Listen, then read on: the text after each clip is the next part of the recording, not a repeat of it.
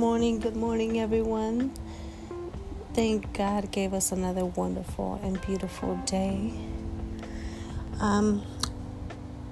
So I want to talk about Proverbs this month. I think I mentioned I want to just read a few verses off of Proverbs, which will help me and us just build our character when it comes to walking with God.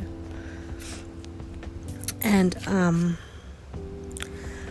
one that I really like is Proverbs 1 verse 10. It says, "If sinners entice you, do not consent." So to me, what I kind of understood from that verse is, do not let sinners have the chance to influence you. I think that is the hardest one when we are beginning our walk with Christ. Because, again, we know we're not to do certain things anymore not because God says, you shouldn't. I mean, He does say that you shouldn't, be around people that are going to wrongly influence you. But as a parent, who wouldn't want that? It's like if our child was hanging out with a thief or somebody somebody that just does things that are not okay, like drugs.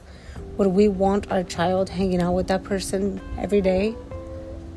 No, we would not, because eventually our child will be influenced to do these things, and we want better for our child. And God is the same thing. So He does not want us hanging around with certain people anymore.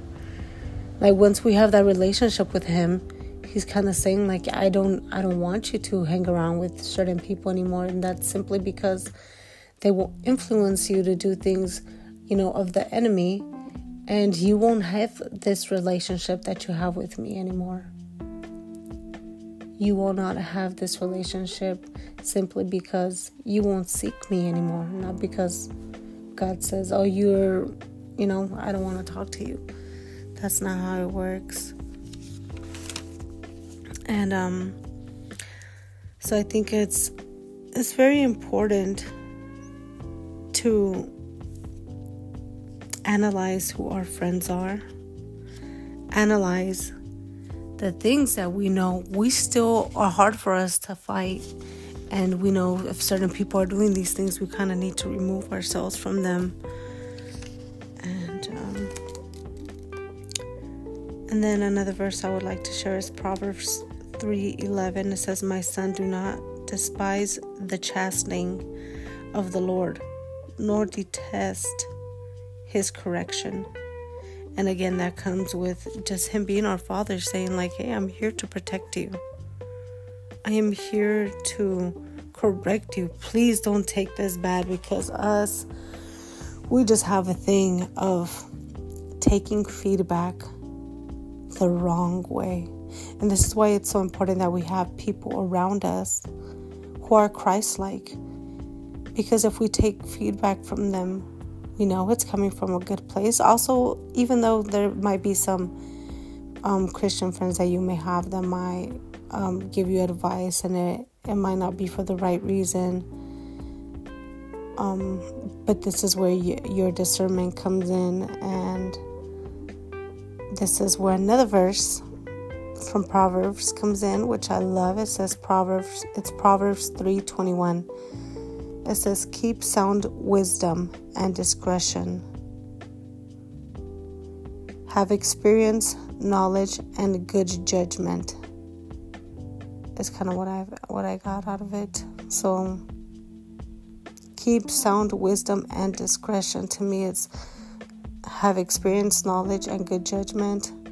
You have to behave or speak in a way to avoid causing offense or revealing private information. You need to be able to learn how to say things. Learn how to word things differently. I know that has been a big challenge for me.